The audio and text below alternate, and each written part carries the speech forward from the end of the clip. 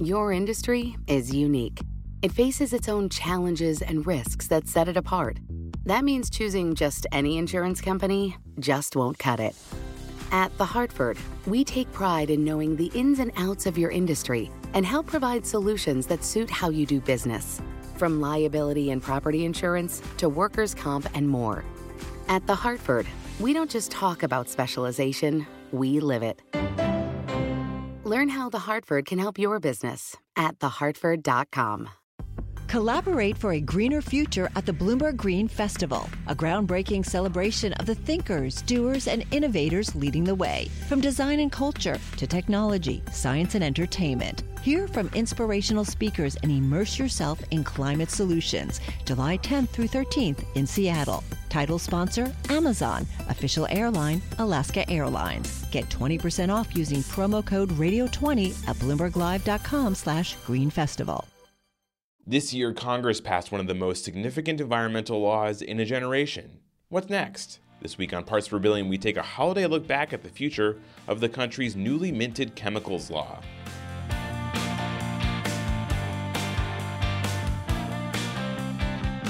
Hello and welcome to Parts Per Billion, the bi-weekly environmental policy podcast from Bloomberg BNA. I'm David Schultz. With the holidays upon us, we thought it would be a good time to revisit one of our favorite episodes from earlier this year. It's about the chemicals bill that sailed through Congress this summer. Well, maybe sailed isn't the right word for a piece of legislation that was years in the making, but we'll get to the politics in a second. What does this bill do? In a nutshell, it totally revamps the way the EPA regulates industrial chemicals. Once all the dust settles and the law is fully implemented, it could force companies to reformulate some of their products or even discontinue them altogether. But how significant is it for you and me? What will this law mean for shoppers looking for, say, laundry detergent or air fresheners or any of the other countless products covered by this law? To find out, we spoke with two people who were tracking the passage of the chemicals bill blow by blow. Chris Cathcart is the president and CEO of the Consumer Specialty Products Association, which represents companies that make lots of the household products affected by the new law. Dan Rosenberg is an attorney who specializes in chemical regulation with the Natural Resources Defense Council.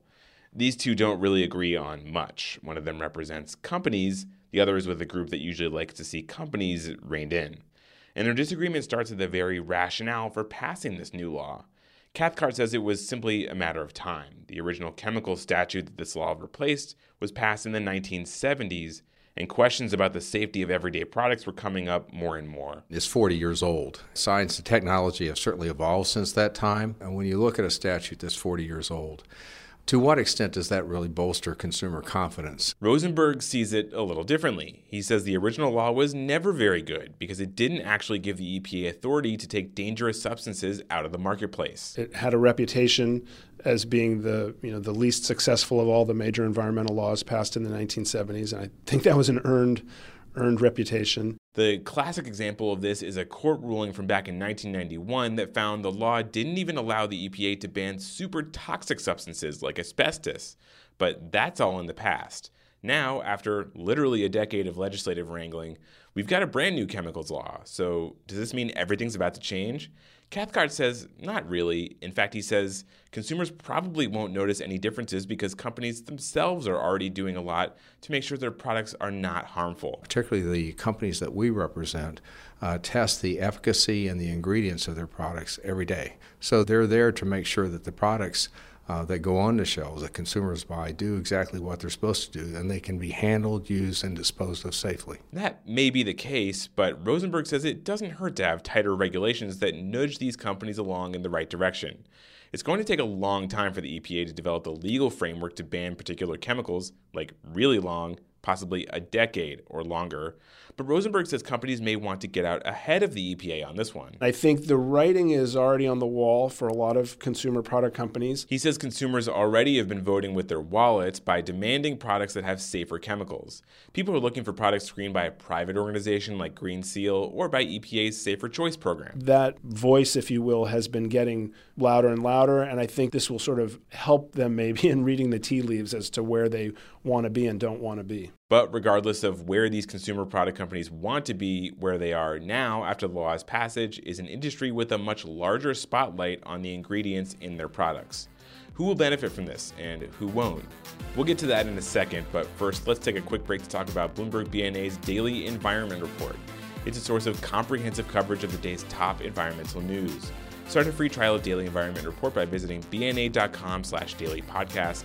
That's bna.com/daily-podcast. Okay, so we're talking about chemicals, and specifically the Toxic Substances Control Act that Congress overhauled this summer. As a result of the new law, the EPA has a lot more authority to collect data on the safety of the ingredients that go into a lot of the products you buy. Cleaners, plastics, flame retardants, the list is nearly endless. What does this mean for the companies that make these products, the Johnsons & Johnsons or the Unilevers of the world? Rosenberg says there's about to be a lot more scientific information out there about the chemicals that go into the things these companies sell. EPA is going to have more authority to pursue greater transparency about what chemicals are in products and how chemicals are being used in different products. There's some new limits on what can be claimed as confidential business information. But Cathcart says this will actually reduce the regulatory burden on chemical companies. How so? He hopes the new law will put the brakes on what has been a growing trend in states to restrict chemicals in commerce. So now companies may only have to worry about one big law instead of lots of different small ones. We have a patchwork of state laws. The difficulty with a patchwork of state laws is how do you actually get a product to market when the requirements are different in the 50 different states. Whenever a new law like this gets passed, it's always worth looking at whether it will affect small companies more than big ones. After all, big companies can afford to staff whole departments full of regulatory staffers who can make sure they're complying with the law. Smaller companies, not really. But while smaller companies might be at a disadvantage in that sense, Rosenberg says the new toxic chemicals law actually provides them with a big advantage over larger companies in another area. I think this potentially provides a great opportunity for smaller businesses and innovative businesses, because what hopefully is going to happen is you're going to see finally EPA with the ability and, arguably the mandate to really start ratcheting down on these just ongoing uses of the oldest, dirtiest dinosaur chemicals. And it creates a huge open market, if you will, for safer substitutes. And those safer substitutes can come from, small companies or large companies. And I think there are a lot of examples of small companies that have had trouble getting traction just because there was no way really to compete with this dominant, dirty chemical that EPA wasn't ever able to do anything with. As for any regulatory imbalance between the Davids and the Goliaths in the corporate world, Cathcart says ultimately that's something he'll need to keep an eye on. That's why we have a trade association, is to make sure that we can weigh in on the interests of all the members that we represent. The other thing that we expect and are seeing, thankfully, is that EPA has and will continue to be very engaging of the smaller businesses, wanting to get their point of view. So when they put something together, it's not their intention to create something that's lopsided and drive them out of business. Chris Cathcart, president of the Consumer Specialty Products Association, along with Dan Rosenberg, attorney for NRDC. For more of our voluminous reporting on the new chemicals law, visit our website at bna.com. Parts Per Billion was produced by myself with help from Jessica Coombs and Rachel Daigle. Special production help this week came from Pat Rizzuto and Marissa Horn. Thanks, guys. The music tracks for Parts Per Billion are A Message and Superconductivity by Jazar. They were used under a Creative Commons Attribution Share Alike license. More information can be found at betterwithmusic.com. Your industry is unique.